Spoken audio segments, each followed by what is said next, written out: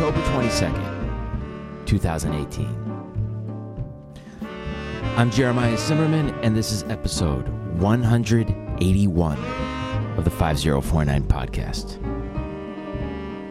How you guys doing? You all right? Thanks for joining us for another conversation between myself and another musician. Today, that musician is a saxophone great and a Lower East Side stalwart. He's been in New York a long time. His name is Paul Shapiro. Paul is with us today, and he brought with him a lot of really great stories. Today's a good one. Today on the show, saxophonist Paul Shapiro. Before we get into it, I just want to say thanks to everyone who came out this past Friday to the Dimena Center for Classical Music. Brian, Chase, and I played last, so we only got to play for 10 minutes or so, but it was a blast. I don't really get to play in concert halls very often, you dig? And it was a treat. It was a treat to be able to make music with my great friend in a really special, reverberant, and classy place. So thanks for that. Also want to say thanks to everyone who has been contributing to the Patreon. If you enjoy this show and you want to help out, the show does operate on a listener-supported model, kind of like NPR. So if you're digging the show, go to patreon.com/5049podcast. Become a donor. It helps. Paul Shapiro. Do you guys know Paul? He is originally from Long Island, but has been in New York City, specifically the East Village and Lower East Side, since the late 70s. He plays the shit out of the tenor sax, and he's got 4 records out under his own name on the Zodic label, Zorn's label. And to my ears, he has dialed in that sound, that confluence of Jewish melodies with a sense of jazz that is really tasty. He's worked a lot with Steve Bernstein, and that's certainly something they have in common. He was a founding member of the Brooklyn Funk Essentials. Before that, he had his own band called Foreign Legion. And he's just a real character. I kind of got to know Paul better a few years ago when I was managing Russ and Daughters, and Paul became the go-to guy to come in for any sort of musical event just because he gets it. His sound, his world, it's that sound, it's that world. It's this beautiful, to me what the Lower Side has always been. It makes perfect sense. And I mentioned to Paul today that, I just feel like he's always been here. Like at the end of The Shining. When the bartender says it to Nicholson, it's like, I kind of feel like Paul's always been in the Lower East Side. And if you check in with Paul's discography, he's played on hundreds and hundreds of records. Literally. A lot of, obviously, the downtown stuff with people like Zorn and Steve Bernstein. But you look at his discography, and it's Lou Reed, it's Jay-Z, it's Michael Jackson, Queen Latifah. Like it's pretty vast. Jamiroquai, David Byrne. He's been on some sessions, man. You probably have some records that Paul's on. You might not even know it. Paul's a great guy. He played on fucking Gerardo, Rico Suave. I don't know if he was on that cut, but I'm just sitting here looking at his discography, and he played on a Gerardo record. Not bad. If you want to find out more about Paul, go to paulshapiromusic.com. He's great. You're going to hear today that he's a really funny guy with great stories and just a colorful character from around the way. He and I are neighbors. Go to paulshapiromusic.com. Next week, or a week and a half from now, if you're in Paris, if you're around Paris, come check me out. I'll be there playing on Halloween night. It's going to get real spooky. I'll be at Le Vent S'Élève. Go to the 5049 website for more info, but a special Halloween solo concert in Paris. Kind of a dream come true. All right, that's it. Hope you guys are all doing well. Here's my conversation with Paul Shapiro.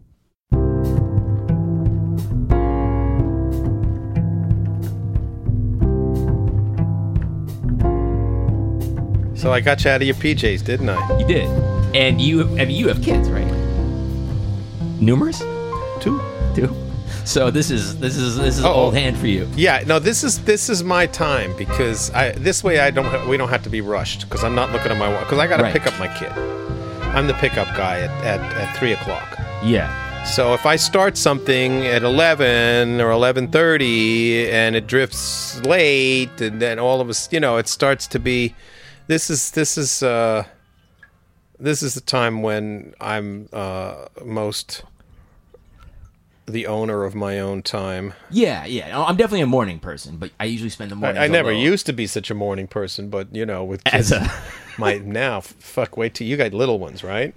Dogs. I have no children. You don't have children yet? No, never. I thought you were into that. You started that. Man, you got the wrong cat. No, I somehow I thought that you did. Maybe just because you moved in here, I thought that. No, I moved in here because I got a great deal on this place. I mean, I've been, like I said, out there. I've been in the Lower East Side my entire. But aren't you married? I'm married. Yeah. Yeah. Yeah. I mean, I don't. People say to me all the time, like, "Why did you get married if you're not going to have kids?" Are you really not going to have kids? Never. Well, are you kidding me? You got to know what you're doing. I'm glad you know what you're doing. I mean, I'll tell you three things, and I said this to my wife just yesterday. One, if I had a daughter, she would be the jappiest, shittiest, most entitled girl in the world. But two, it's like I grew up with terribly irresponsible parents. Really? And I see the spectrum of parents and what's possible in both directions, and it's that's not a risk I want to take. Well, that's especially by the time we finish this podcast, Brett Kavanaugh will be on the Supreme Court. Wait, when did you move to the Lower East Side? Are you from the Lower East Side? No. The honest answer. I just want to say, there was this moment 4 or 5 years ago when you were playing at the Russ and Daughters Cafe. Yeah. And I was watching you, in that space, and I was listening to what you were playing. And it was like that scene in The Shining, the end of the film, where the bartender says to Jack Nicholson, "You've always been here." Yeah. I was like, "Has Shapiro just always been here?" Yeah, I hear you. Well, the honest story is that I grew up in Westbury, Long Island, which was a regular kind of middle class Long Island baby boom type community, and it was pretty boring and regular. And then I went to McGill University in Montreal for 4 years. Really? Yep. My dad was from Montreal, and I had family up there, and he had gone there. My sister went there. It was a great university. And part of it, to be completely honest, was the fact that my dad, his whole career, worked at the United Nations, and they had this thing where if a kid from the United Nations one of their parents worked there, then they would subsidize us going to school in a country outside of the U.S. Really?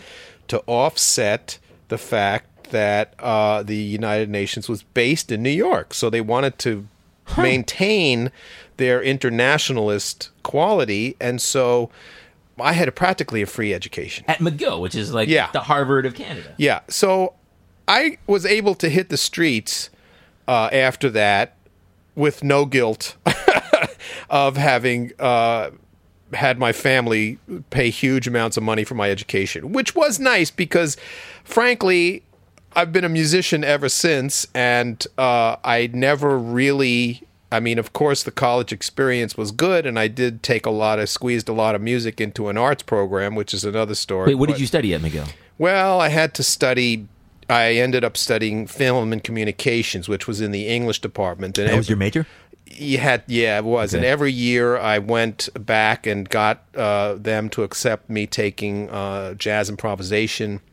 I took 3 years of jazz improvisation. I took a year of theory. I even got practical saxophone lessons accepted in the arts field. I basically did an interdisciplinary major. And it was before they had a jazz program there. Now you get a doctorate of jazz. Before, it was strictly sort of an extra class that, there was no degree attached to it. But there was a great teacher. His name was Art Meisty. And he had made jazz records for Canadian Broadcasting Company, CBC, or whatever they call it up there. And he had a record called Jazz Styles, because he could really play ragtime, and he could play bebop, and he could play like Herbie. No, he was a piano player. And he was in the Montreal Symphony Orchestra too. He was kind of an amazing guy. So that was one shining light, that I had a good jazz studies teacher up there, But anyway, so I hit the ground running after college, and I moved. I was lucky enough. My sister found me. She lived in New York already. She found me an illegal sublet on East 10th Street between 1st and 2nd Avenue. What year was this? 78. East 10th Street between 1st and 2nd? Yeah. I mean, that was... It was funky, but it was funky. Wait, then the movie Taxi Driver, by the way, the end of the film when De Niro shoots all the guys in the flap house, that's 10th Street. I'm not sure what block it was. I'm not sure what block, but that is East 10th Street. Yeah. It wasn't. We had the deli was on the corner. The 2nd Avenue deli was on 2nd and 10th, and I lived there for a year, and then some friends of mine that I knew from Westbury had gone to Brockport in Southern Illinois, and they were actors and screenplay writers and stuff, and they had found a building over on 12th Street and Avenue A, and then I moved in there with them after I got booted out of my illegal sublet.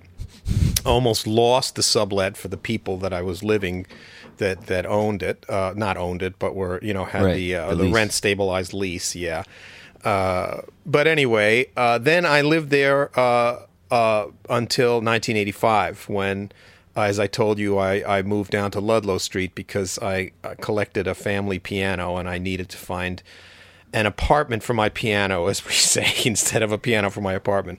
But what I will say is it was very funky down there. That was 12th and A. That was rough, man. That was a rough neighborhood. It was even rougher than 10th between 1st and 2nd. And there was very little good to think there was, stuff that it was just... Junkies only? Yeah, man. It had this underbelly of Italian funeral homes from when they were there. Right. And then there was the next crew that came in, the drugs. There was well, let me ask you real fast, and I've bitched about this a lot. This thing where like people that are infiltrating the Lower East Side and East Village now, and for the last really last 5 to 10 years, who arrive in the neighborhood with seemingly no understanding or appreciation of what was here before, which is many things. When you arrive in the East Village and Lower East Side in 1978, it was still, you could just stand anywhere and you could see Hebrew signs, you could see the Puerto Rican and Dominican culture. All the remnants were pretty out in the open. And when you arrived here, was that all like immediately apparent to you? Sure. My favorite is where I live now on East Broadway. I mean, there literally is the Hebrew, Dominican, Chinese, all still right on top of each other. But, I mean, the neighborhood really had not started to change that much then. And, I mean, it was a very, very fun time to be there. It was rough and tumble, but, I mean, I explain this to people sometimes.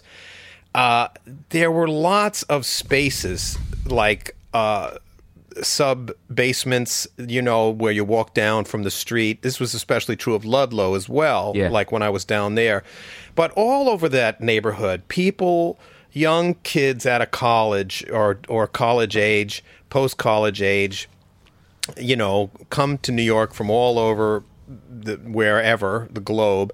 But, man, they'd get in there and they'd rent some place for $75 a month and rip out all the old crap and throw out the old boxes and crap that'd been there for 30 years. And they'd start something. Mm-hmm. They'd start a rehearsal space, or they'd start a little club, or they'd, things could be done for very little dough. Yeah. And everything was walking distance from one another. Yeah. You know what I mean? And I mean, I know things moved out to Brooklyn and to Williamsburg and to Greenpoint and all this stuff, but one thing that the East Village had at that time was it was all very, very walking distance. You just stumble from one place to another. Yeah. You know what I mean? And there was just a lot of activity that was happening because there was space where people could get cheap apartments, and a lot of them were funky, you know, but people patched them together. A lot of landlords were like open to, you know, letting people fix their places up for less rent. Well, there was even government subsidies to that too. You know, I tried to get into those, but that never materialized for me. You know, there was like HUD apartments and stuff that, and then there was places where people would actually, you know, squat. But sure. But even other than that, there was just regular buildings that had spaces in them that were underutilized, and there was a whole crew of people that were ready to come in and turn them into stuff. And now they're all popped out, long gone. I guess what I'm kind of arriving at and sort of curious about gentrification as it is now. This is a music podcast, and we'll talk about music. Feels you gotta live, right? Feels grim to me in that there needs to be through lines, like intergenerational through lines. Like Russ and Daughters is a perfect example. Yeah. And it's thriving. It sustains itself, and you go in there and you can have the same experience that someone had 75 years ago. Yeah. And when you take Marshalls and you take Target, and these are all businesses that are open, and you just plop them down, it just eradicates that. Yeah. And then it feels like a desert or something. Well, it's become kind of suburban, you know. It's and I think that, you know, I read an article, I don't know if you saw this in the Times, about Forlini's, you know, the Italian restaurant over there on Baxter Street. Right, and all the hipsters are going there now? All the hipsters going there, yeah. Because they found something that's got a real flavor of New York, you know, that's got the old grimy, you know, stuff that everybody looks for, you know. And I mean, when I came here, everything was like that, you know. And so when you came here, you showed up with the horn with the idea of playing music in New York City. That's right. Being a working musician. Yes, sir. What? So growing up on Long Island, you played the sax by choice. Yes. You were listening to jazz? Yes. Well, what happened first, of course, was that in fourth grade, they made me play clarinet, even though I wanted to play sax. So I did start on clarinet. Maybe I have a good embouchure because of that. I'll never know. But I struggled with the clarinet, and you know, by ninth grade, there was a jazz band in school. And that's when I was really pissed that I couldn't be in the jazz band playing clarinet, because, of course, it was, you know, 5 saxes, 4 trumpets, trombones, no clarinets, you know. So that's when I switched to alto. And all of a sudden, the lights turned on, and I loved it, and I played it all the time, and I was on my way. And I was, switched to tenor in 10th grade, probably. Started playing flute in 10th grade. Got to soprano by 12th grade. You wanted to play all these different horns. Yeah. I was loving it. Yeah, and I left the clarinet. You know, I only picked up the clarinet again much later because I realized it was a great instrument and I wanted to play it. But I really was fundamentally tenor, soprano, and flute. That was always kind of the instruments that I really played, and that's what I came to New York playing. You know, I own a Barry, I own an alto, but those are my main horns with the clarinet. And who were the main guys as a kid that you were listening to? Well, I hadn't discovered everybody yet, but I loved Rahsaan. Yeah, that makes sense. And I loved Roland Kirk. I mean, I loved Rahsaan. I loved Yusef Lateef. And I love Pharoah Sanders. So I saw them all. They're all pretty far out dudes. I love that stuff. Yeah. And I loved their crossover stuff because I was a child of the 60s into the 70s, and I loved when Yusef, he had that record Detroit, and he played funky stuff and blowing jazz, but also, you know, early 70s band with funky guys and funk arrangements and improvising over that stuff. And Rahsaan always had a taste for playing pop tunes, and so there was a little bit of crossover in there. And that yes, there was plenty of straight ahead jazz, but there was also grooves that I recognized from being a child of the 60s and 70s, funk, R&B. There was crossover there that was appealing to me. And I also really liked, I was a kid, I liked rock and the Grateful Dead and all this other stuff, but I always gravitated to stuff with horns.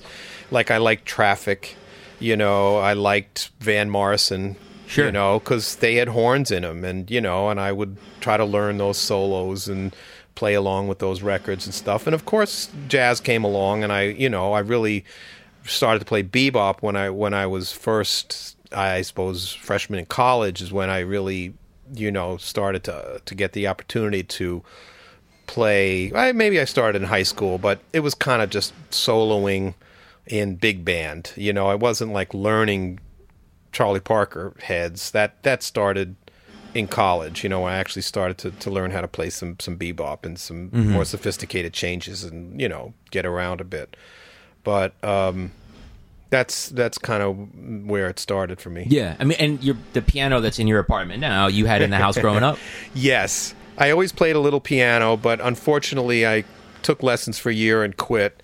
And I regret that, of course, because the piano's so great. But I can get around on the piano, and I can write music and play chords, and but I'm not really a legit, Sure. I don't sit down and play left hand, right hand stuff the way I should. But it sounds like growing up in Long Island in the '60s, Dad working at the UN, taking music lessons. It sounds kind of like an idyllic, Jewish upbringing, music in the house.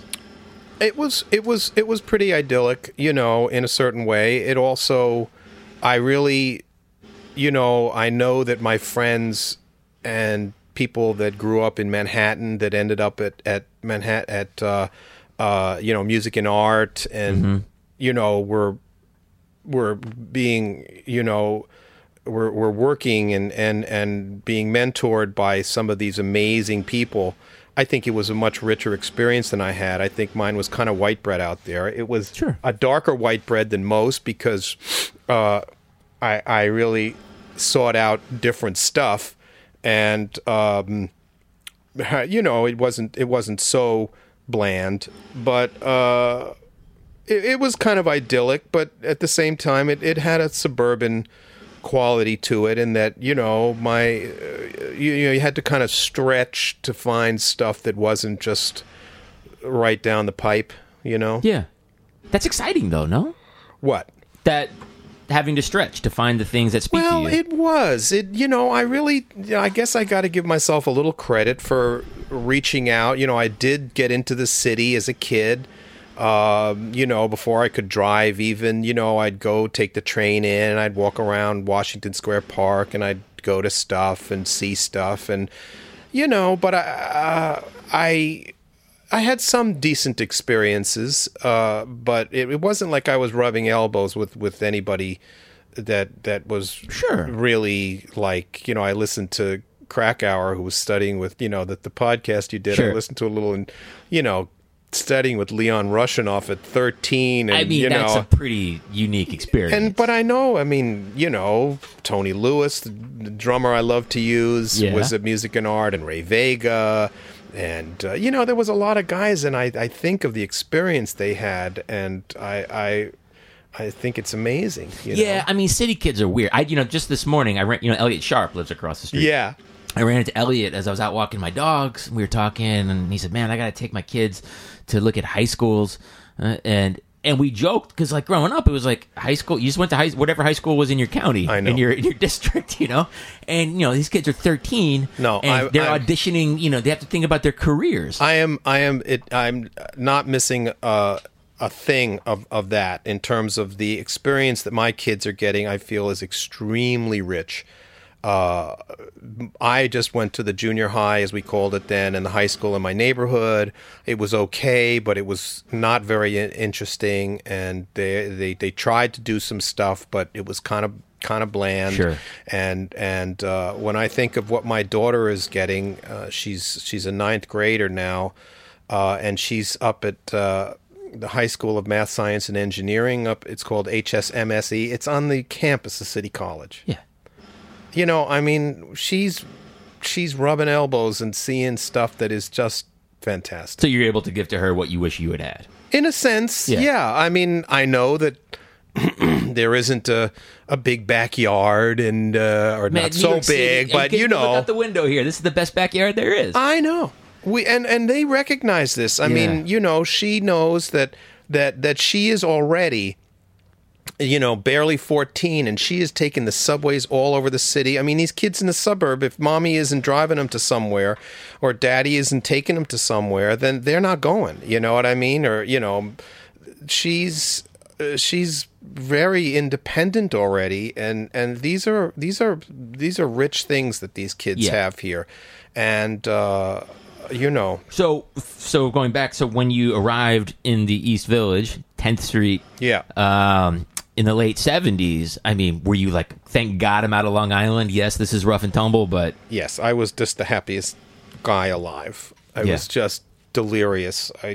I mean, I would hang out, you know, I'd take my horn and I'd go to the Tin Palace, which was a great club. It was on Bowery and I guess it was 3rd. You would take your horn down there to play? Yeah, I'd try to sit in, and I would get to sit in sometimes. Who'd you they had sit certain in with? nights. I sat in with one of my favorites was with Philly Joe's band. Are you serious? And they played Killer Joe, because that was his theme song, Benny Golson's Killer Joe. Yeah. And I fucking played the shit out of that bridge. And motherfuckers went crazy. Yes. And I was, you know, 23, whatever. I wasn't a kid anymore, but everybody stumbled over that. You know, everybody could play the part that's just, you know, C to B flat. Right. Everybody would do that. And then the bridge come along. It's like, oh, train wreck, next, thank you. But, you know, I remember once I went up there and, you know, I fucking made those changes like nobody's business, and everybody was like, "Oh shit, this motherfucker could play," you know. Yeah. And that was really exciting. What a great groove with Philly Joe, man. Yeah, you know, that is the thing about New York is like you can come face to face with. Oh God, they all played there. I mean, Pharaoh, Leon Thomas played there. You know, it was amazing. I remember the Bridgewater Brothers band used to play there a lot. I was thinking about them the other day, and just everybody. And we would get to play. We would get to sit in, you know, and you know, it was you'd take your licking just like everybody did, and you didn't get to come in and always play a tune that you knew. And you know, I remember getting lost on I'll Remember April, and really, you know, having to beg to play the next week because, you know, you got lost. I fucking forgot the changes, you know. Where am I? Wait, who was on the bandstand that night? Was it Philly Joe? There was a woman named Kim Foreman. No, it was not Philly Joe. There was a woman named Kim Foreman who was a piano player and strong player, and she had some kind of, maybe she played with her group, and then there was an open jam session, you know, or kind of open. Yeah. I don't remember exactly, but she had the wonderful opportunity of having to be the rhythm section for every, you know, person that wanted to try to cut their teeth, you know, and bless her heart, she hung in there, you know, but, you know, I guess she was kind of like the one who would let you sit in or not, you know, and so it was sort of, I mean, kind of like Smalls is now, where it was, and there used to be a lot of those places. Oh yeah, man. You know, there was one up on. I'm going back, but there was one up called Clifford's on 72nd Street, and you know, I remember going up there and jumping in a cab with with somebody who was a jazz lover, and he took me and another tenor player up there, and we'd go to these places and try to sit in and make some noise and get on to the next thing. I remember Ron Burton complimented me once over at Tin Palace and said, "Yeah, you got a good sound, man." Who were the first guys that you started playing with that were peers and exploratory? That's a good question.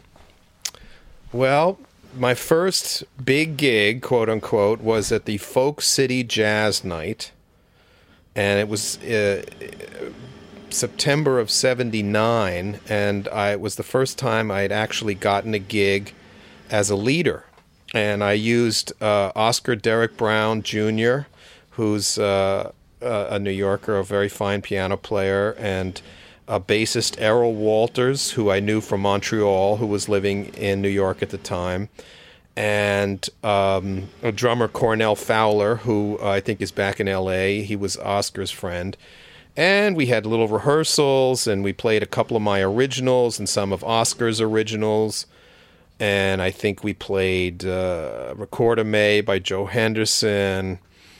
And that was, my first band, and I always was very intent on working with my own, playing my own music and trying to have my own bands. I wanted to sort of tour, be in famous bands, but I was really not that motivated to be in other people's bands. You wanted to be a band leader. I wanted to be a band leader, and I wanted to make my own music. And that was kind of a thrust, for me. And what happened soon after that, then I had a little band I called the Raw Adults, which was kind of for 2 gigs. But eventually, by '81, I formed my own band called Foreign Legion. Mm-hmm.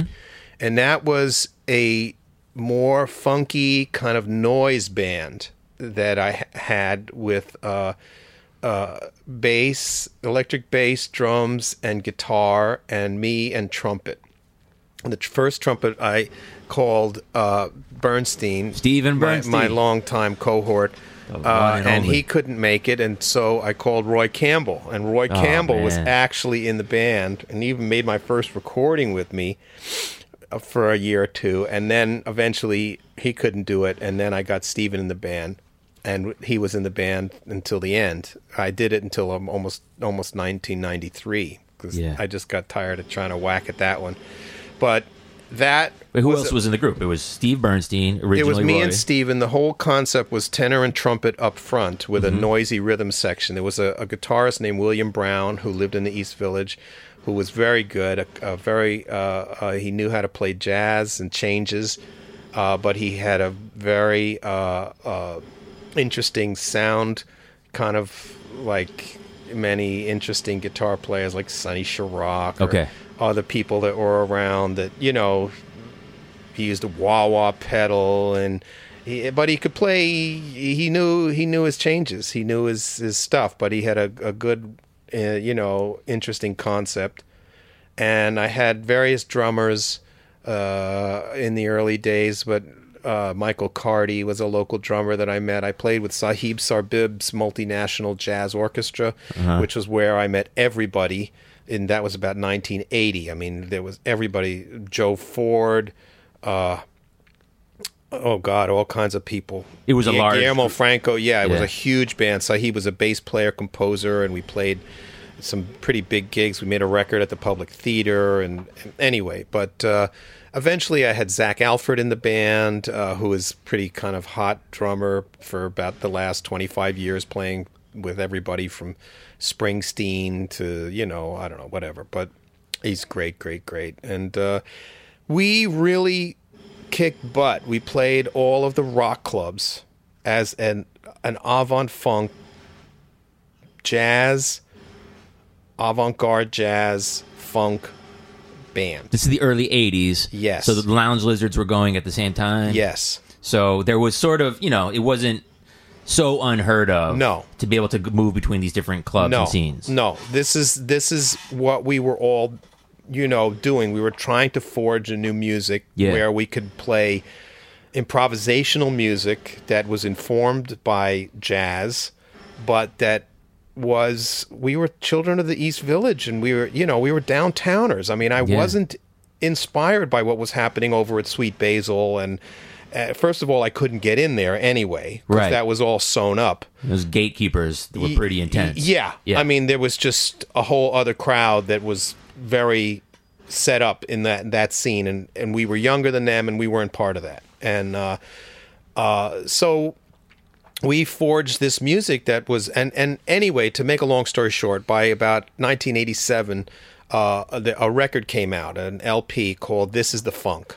And it was kind of like our coming of age, as, we had a track on it, and Tomas Donker's band called IQ had a track on it, and Defunct had a track on it, and James White had a track on it, and it wasn't no wave. It was this kind of avant-garde funk, and it never really got out there. Sadly, I mean, we killed ourselves for that stuff, but it kind of died, which was kind of sad because we all had really high hopes, but the music industry wasn't really into it.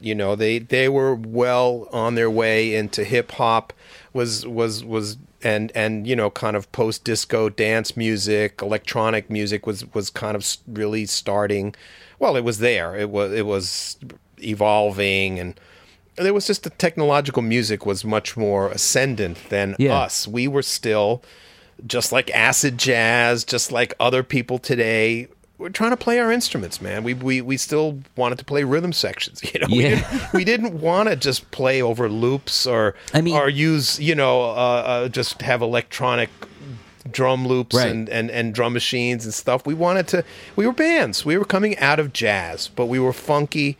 And it was noisy shit. It was good. Like this jackhammer that's driving me crazy right now. Yeah, of course. I'm really sorry about that, by the way. That's all right. But when people talk about the New York City of the early 80s, and it's always, these things are all talked about together. Like, you have like Madonna and Beastie Boys coming out. You have Lounge Lizards and the Knitting Factory getting started. You have all these things happen, or Basquiat, just all these different worlds.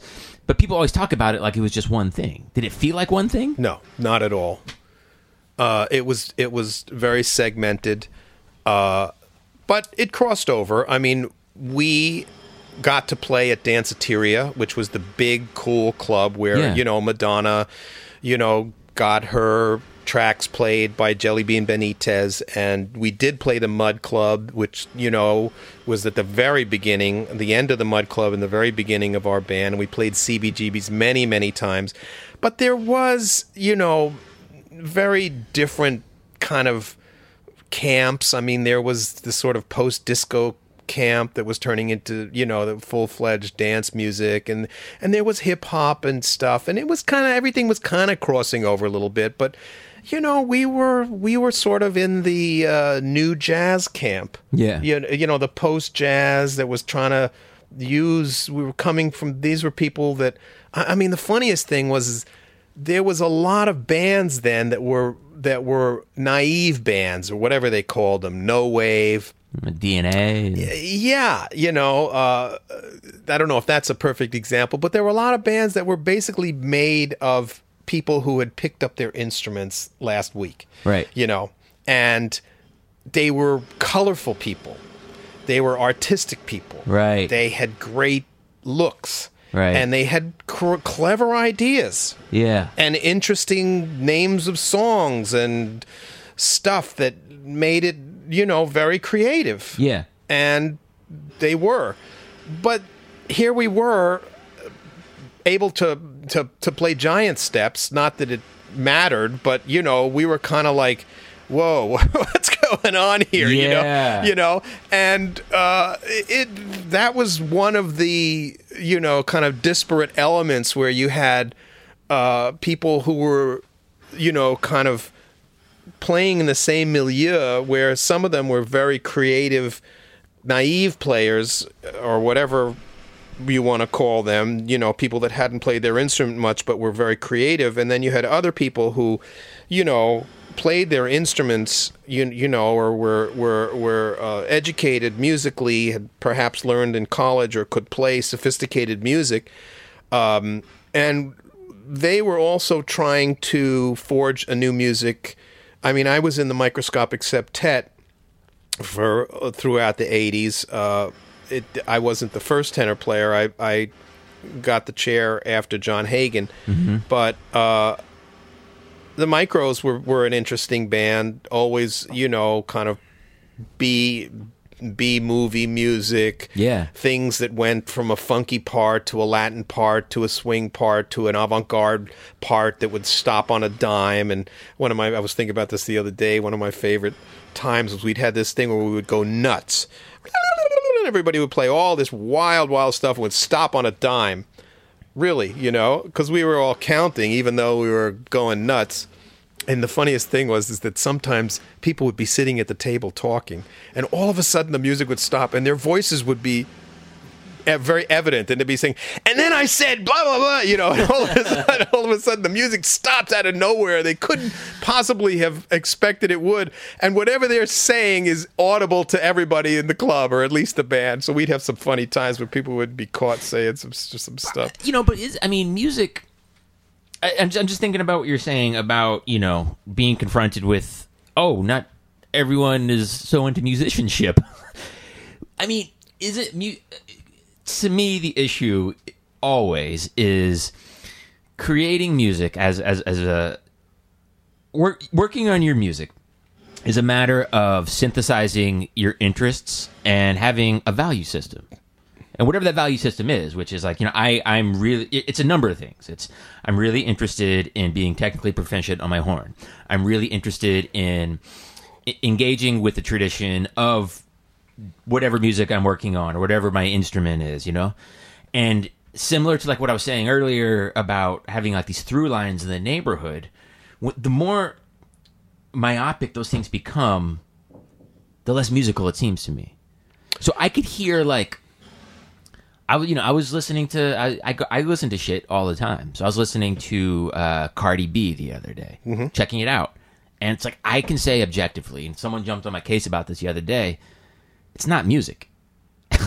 It's not music, and it's got nothing to do with the fact that it's programmed beats or that it's a woman or a person of color. It's got nothing to do with any of that. It's that it just sits there without much. From what I can tell, there isn't a lot of input going into the output. It's kind of like one or two ingredients. Yeah. Well, I'll tell you one thing that I was thinking about when you were just talking, and that this is kind of one of my little pet peeves, which is that when I came to New York, and you're talking about late 70s, early 80s, we had many disparate streams in our music. Yeah. I could play traditional jazz. You know what I mean? Meaning, well, not trad jazz of the 20s we're talking, but I mean I could play changes. You know what I mean? I could play some bebop tunes. I could play jazz, 50s hard bop, whatever you call it. I had been influenced by avant-garde music, like avant-garde jazz, like Coltrane and Pharoah Sanders music of like one chord wailing, for a whole side. I had been influenced by rock and by guitar music that had come in the 60s and the counterculture stuff.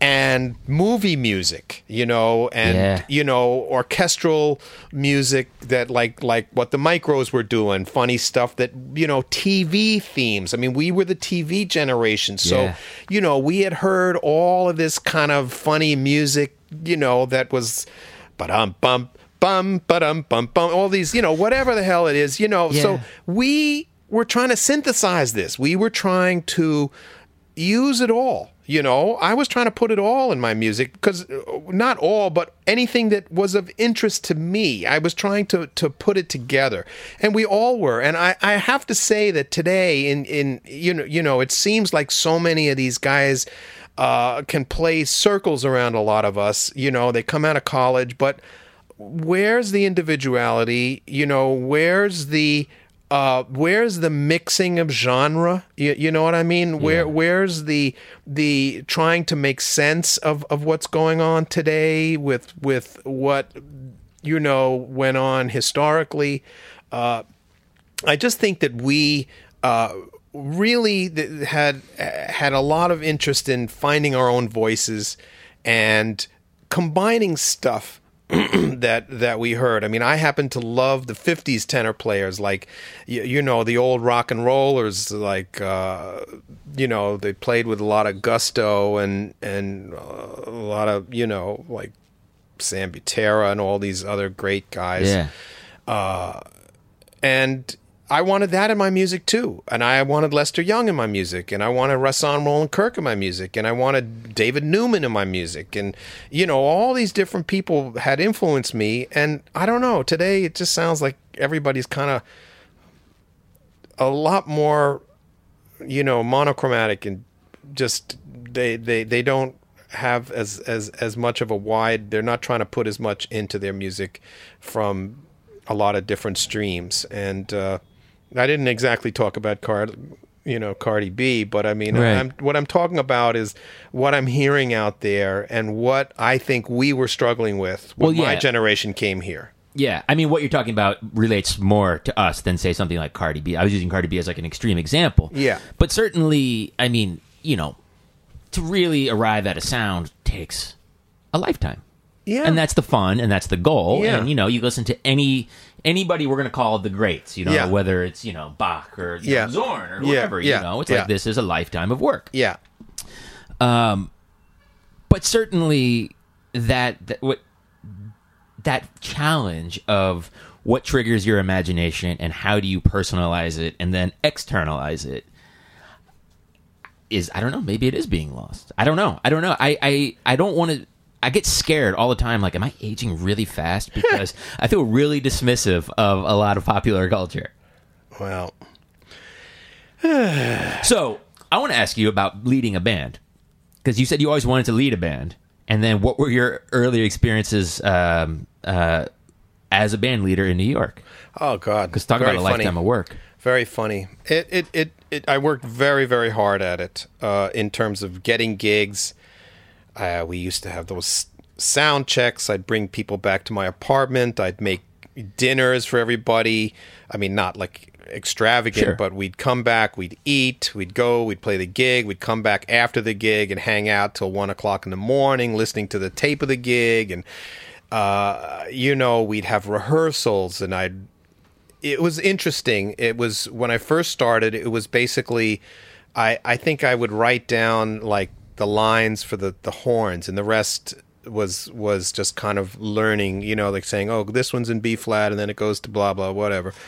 But it was here's a funny story for you. When in the kind of later 80s, we used to play a place called Gonzales y Gonzales, which is actually still there, I believe. It's on Lower Broadway, just above Houston. And the guy that used to book it, Mark Campbell, he would call me on Monday as he was putting in his ad into the Village Voice, which of course was the paper where everybody, you know, read about who was playing where. It was the Bible. And he was putting his thing in at the last minute. He'd say, can you play Wednesday, you know, or can you play Thursday? And I realized quickly that if I said, I'll get back to you, I have to check with my guys, the gig was gone. Yeah. So it was at that point that what I started to do was say yes. If I could do it, I would say yes. And gradually I started to write out lead sheets and arrangements that my band was playing, so that if Stephen Bernstein couldn't make it, I'd get John Mulcairn to make it, or I'd get Frank London to make it, or something, you know? And if my guitar player couldn't make it, I'd get someone else. And what happened is that I started to develop the ability to have different people playing my music, because a lot of the rock thing, you know, is that it's really personality and specific person driven. Yeah. Everybody, if you know, they're in the band and you're in my band and you quit the band, you know, and then it just became, I realized, I said, you know, that format is not really going to work. If I want to play my music, I need to make my music clearer, and I need to have people in my band that can read music, you know, because some of my rhythm section people were not really readers in the early day, you know. They were really wilder avant-garde players. Like the bass player I had was not really a reader.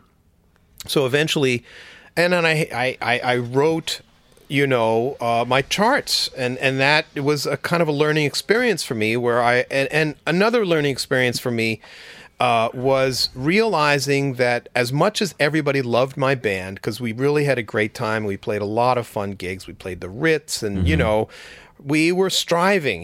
We got that record out, and we played little festivals, and we were really hoping to get some support from the industry and to make a real record, not just one cut. And this was what we were working towards.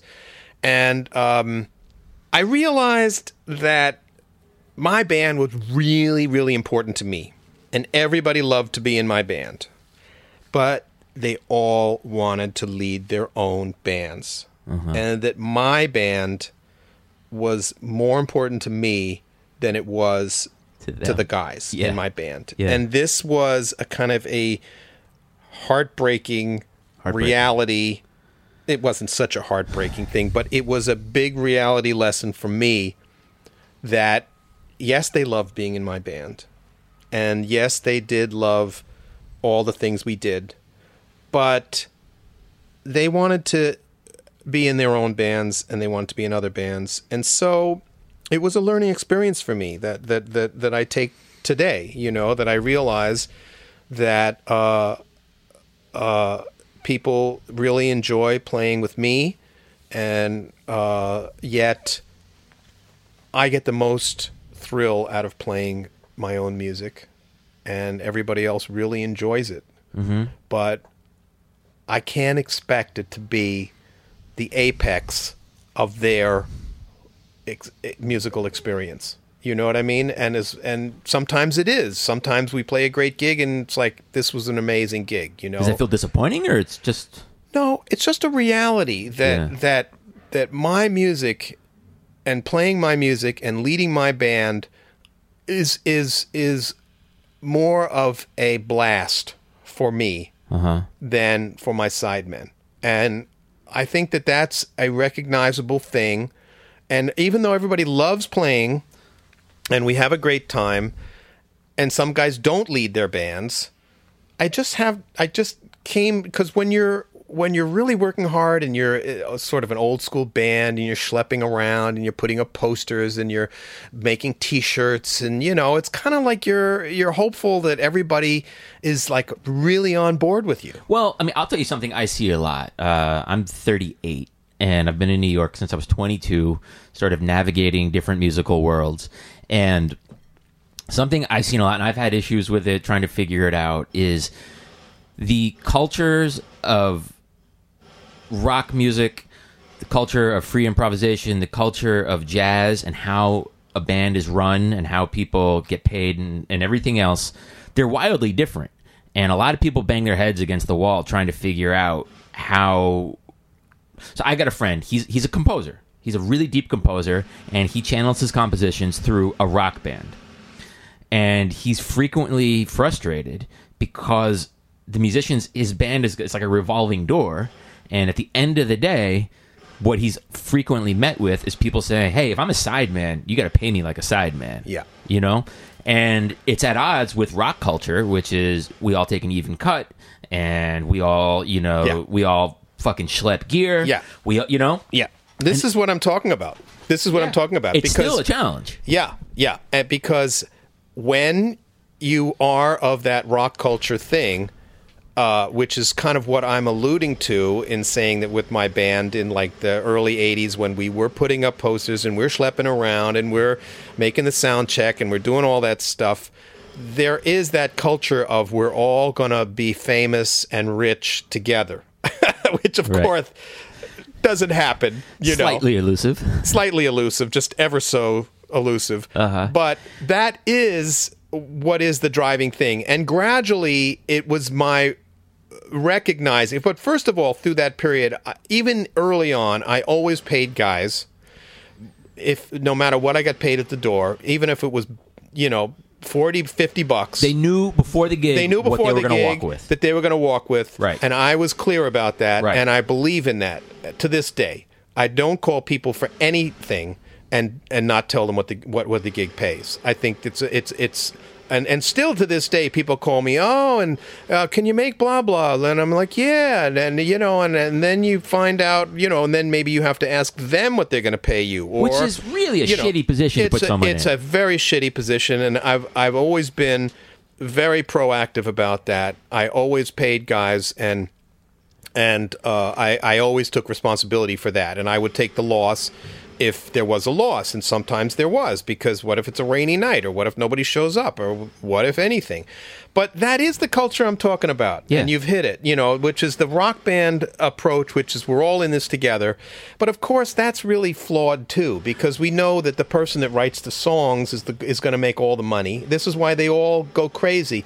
All the guys that are, old rockers who are, one guy's got no money and one guy's rich, you know what I mean? Because he ended up getting the writing and the publishing for writing the songs, and the other guys, put in tremendously, in terms of crafting the grooves and adding parts and making arrangements and having great ideas and not getting any writing or credit because this MF wrote the lyrics. But to me, this all speaks to what makes a great band leader, which honestly, I think 9.5 out of 10 people don't have what it takes to be a great band leader, or even a decent band leader. And it's more than just writing tunes and booking the rehearsals and guaranteeing everyone, a bit of bread. It's really like, it's looking out for people. It's kind of getting inside their head to get them to give the best performance possible, to light a fire under their ass,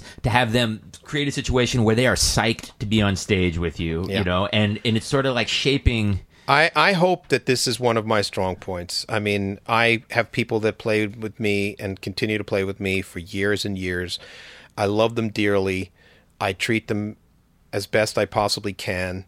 I really, really value them, and there's a couple of things. I really try to pick people that I love. Yeah. And I love the way they play, and I do my damnedest not to tell them what the fuck to play. Yeah. Because people hate that. And, of course, we have to work on things at times. Sure. But basically, and aside from a small tweak here and there, if you pick the right guy and his head is in the right place musically, hopefully you do not have to browbeat anybody, and you don't have to say, do this, do that, do this, do that. Because it just makes people, crazy, and unless they're getting paid a lot of money, or they just think that you're just the greatest genius that ever walked the earth, they usually, something falls out of their playing when you start to over-dictate what to do. Yeah.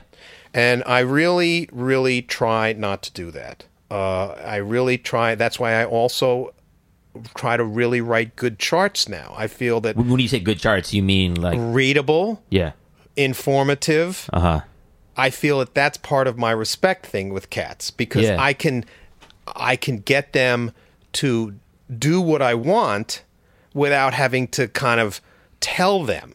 Mm-hmm. If I can put on the page what I'm looking for, well, then everybody gets to see it for themselves and interpret it the way, and then maybe we say, oh, well, could we try a little like this or like that?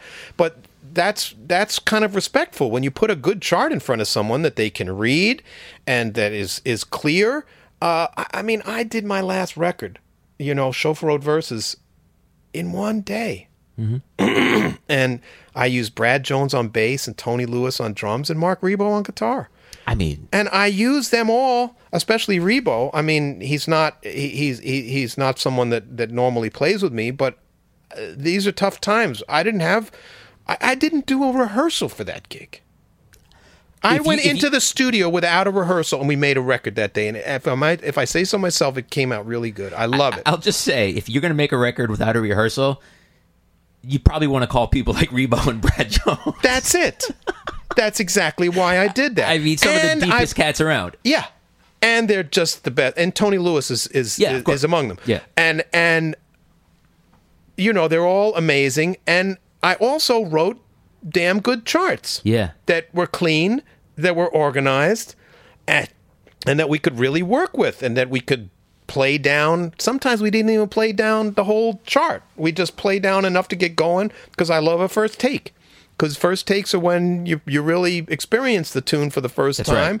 And sometimes you play your best shit on the first take. Sometimes you make a mistake on the head, or something in the structure is wrong.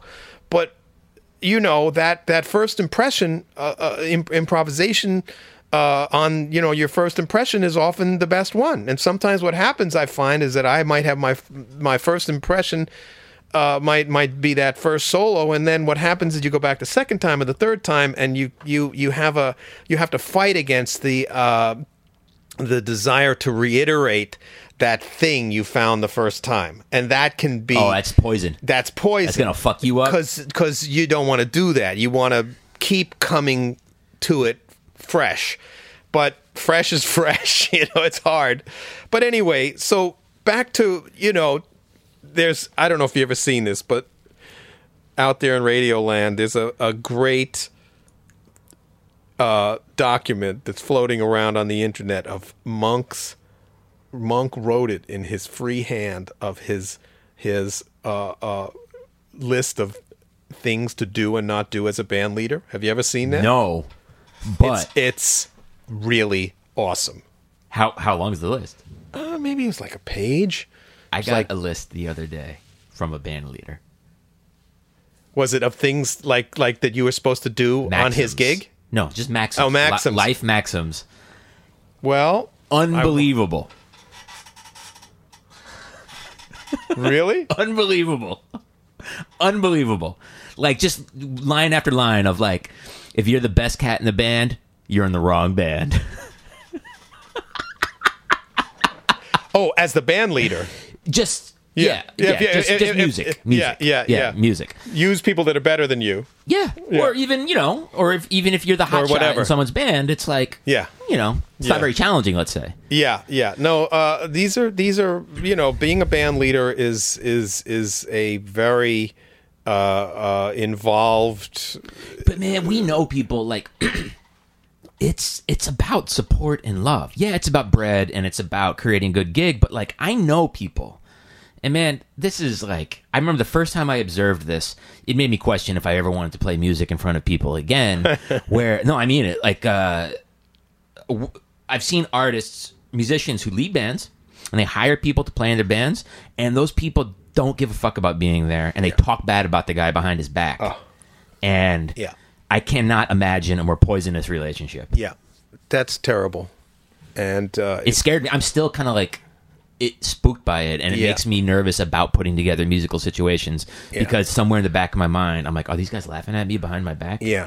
Well, there is a certain kind of sideman that kind of, for one reason or another, feels obligated to diss the leader. Maybe it's because they're not a leader, or maybe it's because they're just doing it for the money, and they are they think the leader is a jerk or whatever. But it is poisonous, and it's we're in this for the music and for the love. You know what I mean? And of course we have to make a living. So money wends its way in this nasty way. But basically, if you're not enjoying the personalities and the cats that you're with, there's going to be problems unless there's money. If you're just doing it for the money, like going out. But even if you are just doing it for the money, I mean, show up, do your job, shake the hand, and dip. Don't, create this like toxic culture. No, you can't do that. It's very toxic, and it's better to not do the gig if you are going to be that way about it, because it just doesn't help anybody. Well, so you've done a lot of, I was looking at your website, I was looking at your discography. I mean, you've done a lot of sessions where you were just a hired man, yeah? Totally. Michael Jackson, no? Yeah. Did you meet Michael? No. It's a remix. Okay. I did a lot of remixes in the 90s. I was like working a lot. It was great with David Morales, Frankie Knuckles, a little bit with Little Louie Vega, and others, and another guy named Louie. Vega. Got very confusing with all the Louis. But anyway, the mafia. yeah, I know. But so I played on a remix of a Michael Jackson thing that ended up on a legitimate Michael Jackson record. Which one? Which record? Blood on the Dance Floor. I don't know it. Well, whatever. But it ain't Thriller.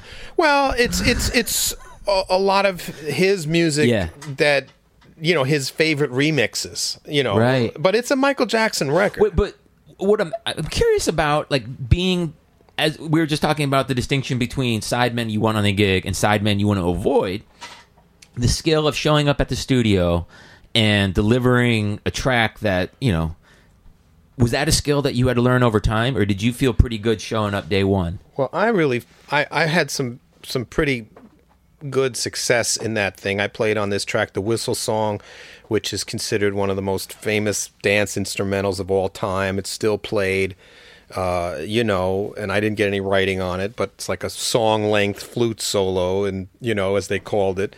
And, I mean, one of the things that I did with those tracks, which is why I feel I was successful, is that I really came in and I really tried to listen to what was going on there and to come up with things that were made sense with the track. In other words, I didn't try to dump some sophisticated bebop lick on something that wasn't calling for it. Right. The Whistle Song is literally two changes. Right.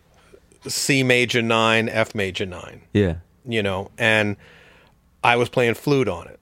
And I played some really nice stuff on it. And I played rhythmically because the music was very rhythmic, you know, but I didn't try to, you know, move that in a direction that wasn't called for. You know what I mean? I basically tried to do the gig that made sense with the Cats' music. And I think that any good studio player does that. But I was improvising. I wasn't like I was coming in and reading charts. I mean, I was putting on the headphones and reacting to these guys' music, you know? And so I was improvising and, you know, kind of composing on the spot stuff. And, I mean,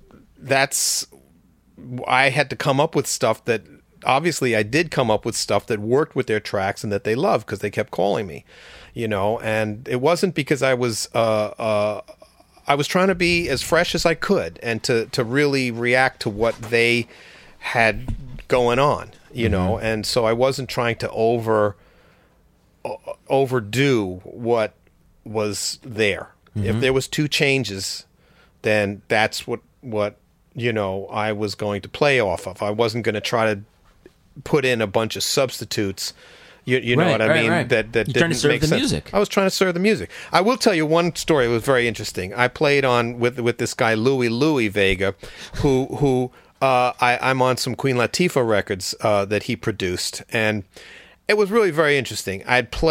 He'd have a loop going, right, and I would play over the loop for about 5 minutes, just improvising. Yeah, and then I'd do it again, and by the end of it, you know, I'd come up with some melodies. It was kind of like Carlos Castaneda and like a peyote, right. Song. You know what I mean? Right. You read about like, you know, you dance and you have this frenzy, and after 5 hours, this song comes out, you know, or this simple melody, and it's kind of like that would finally happen because I'd play, you know, and play, and then finally, you know, something would come out that would be just kind of a synthesis of that. But anyway, the funny thing is that what he would do is after all of that, he would sample 2 or 3 little nuggets, and then he'd print them through the whole track.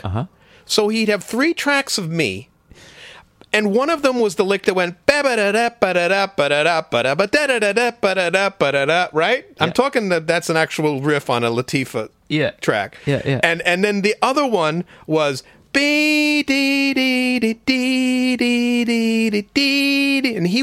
and sometimes he'd pick these really cool little things when I was like avant-garding or whatever. I was just, you know, making sounds or going or whatever I was doing.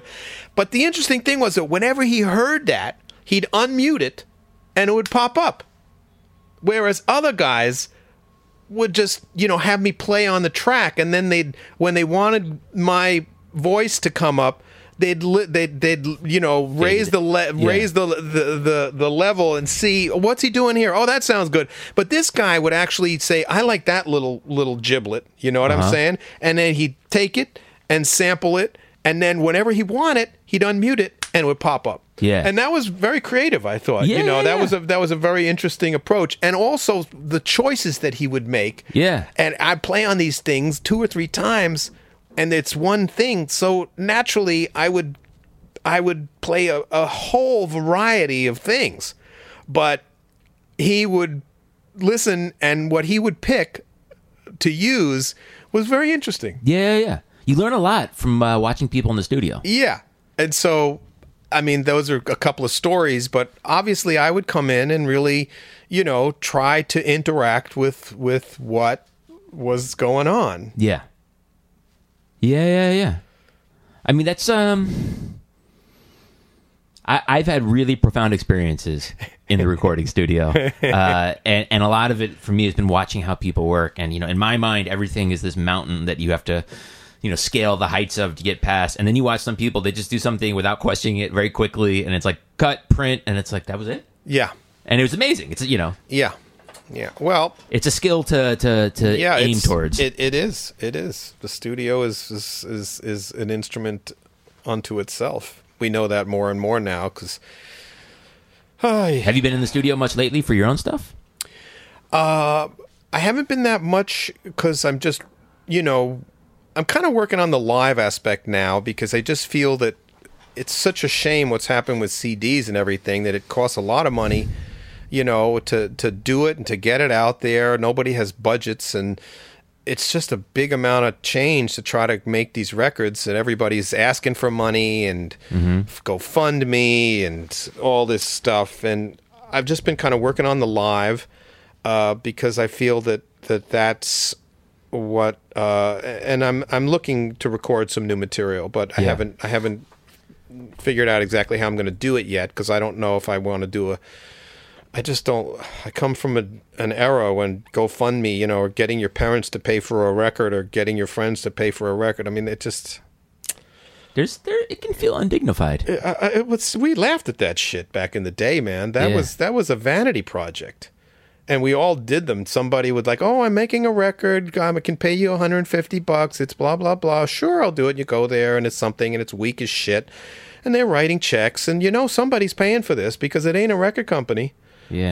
And I mean, that was something we looked down on. I'm sorry. But I mean, we looked down on that. We busted our hump to get a record company to pay for our recordings. Now there aren't any record companies. Now there aren't any. And I mean, it's like, what are we going to do now? You are not making music that's like top 10.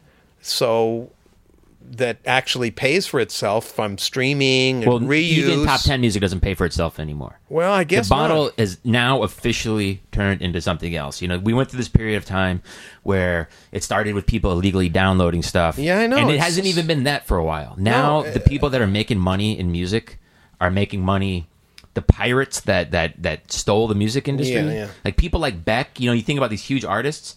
They're playing private parties for Spotify. No, I know. And it's branding, and it's this whole other thing that we don't even know what it is. And it's reuses in films and this kind of stuff and in commercials. But I mean, even for the big stars, I remember, hearing that a lot of them, they have to sign away a lot of the stuff that they used to make outside money from. So say you write a song and the song gets used in a commercial, and maybe they're just using the song and they're not using the track. Maybe they're reusing the song or re-recording the song or something. That was going directly to the artist. Yeah. But now, a lot of times, I've heard that in, larger contracts, they have to sign that shit away too. So you're not even getting that money, which artists used to get. So the whole thing is completely flipped. And I think that live is, it's something that I have always stuck with. I never turned into one of those guys in the 90s. A lot of people basically said, I'm not gigging anymore. I'm just going to sit in my studio and try to write for films, try to write for commercials. charmed position to find yourself in. Yeah, well, a lot of guys did do that, and kind of were successful for a while. But I basically was a horn player, and I was like, I want a gig. I don't care if it's a wedding, whatever it is. I want to keep the horn in my mouth. I want to keep playing live music. So I've always been live, Yeah. and I'm still that way. And my current, one of my favorite projects of mine is my Ribs and Brisket Review, and I keep finding these hysterical songs. And I swear, the last gig we played at Cornelia Street, it was the applause and the shrieking after the songs was deafening. Yeah. Honest to God, it was like we were like looking at this crowd and going like, "Where did you people come from?" Not a bad feeling. You are the most awesome. I mean, it was literally I had to put my hands in my ears. They were screaming. Is that band playing a lot? Well, I wish we were playing more. Yeah. I'm trying to find a kind of a place where we could try to have a quasi-regular gig. We used to do Knitting Factory, Klezmer Brunch, even though we're not a Klezmer band, and we play Cornelia Street. I don't know what they're doing with those brunches over there. You should be able to find a regular gig for that band. I know, it's amazing. I just have to. That's one of the things I'm working on. It's another aspect of band leaders, finding the gig. Yeah, and who's got time to do that? I haven't going around and try to get gigs and give tapes to people and follow up, and I never do that now. I just have contacts and I call people and things happen. But you got to go back and do that level of work again. It's like, oh crap. I think if I have to define musical success, it's being able to find the maximum amount of time that's actually spent on making music.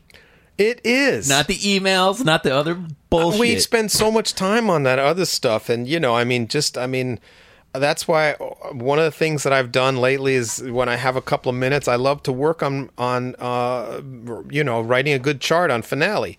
Yeah, you know what I'm saying. I still don't use Sibelius, whatever, but the point is that I love being able to develop my ability to have good charts that people can really play on the gig and keep developing new material that way, and that's fun for me. That's kind of time spent doing something musical. If it's not playing my horn or something like that, I love to be able to put time into that, because it turns out into things that I can throw in front of people and do live and keep developing new material that way. And so that's fun, and that's one of the musical things I do, as opposed to just running down gigs or answering emails or all this other crap, whatever. All right. Well, I hope you keep the horn in your mouth. I do, man. I do. All right. Thanks, Paul.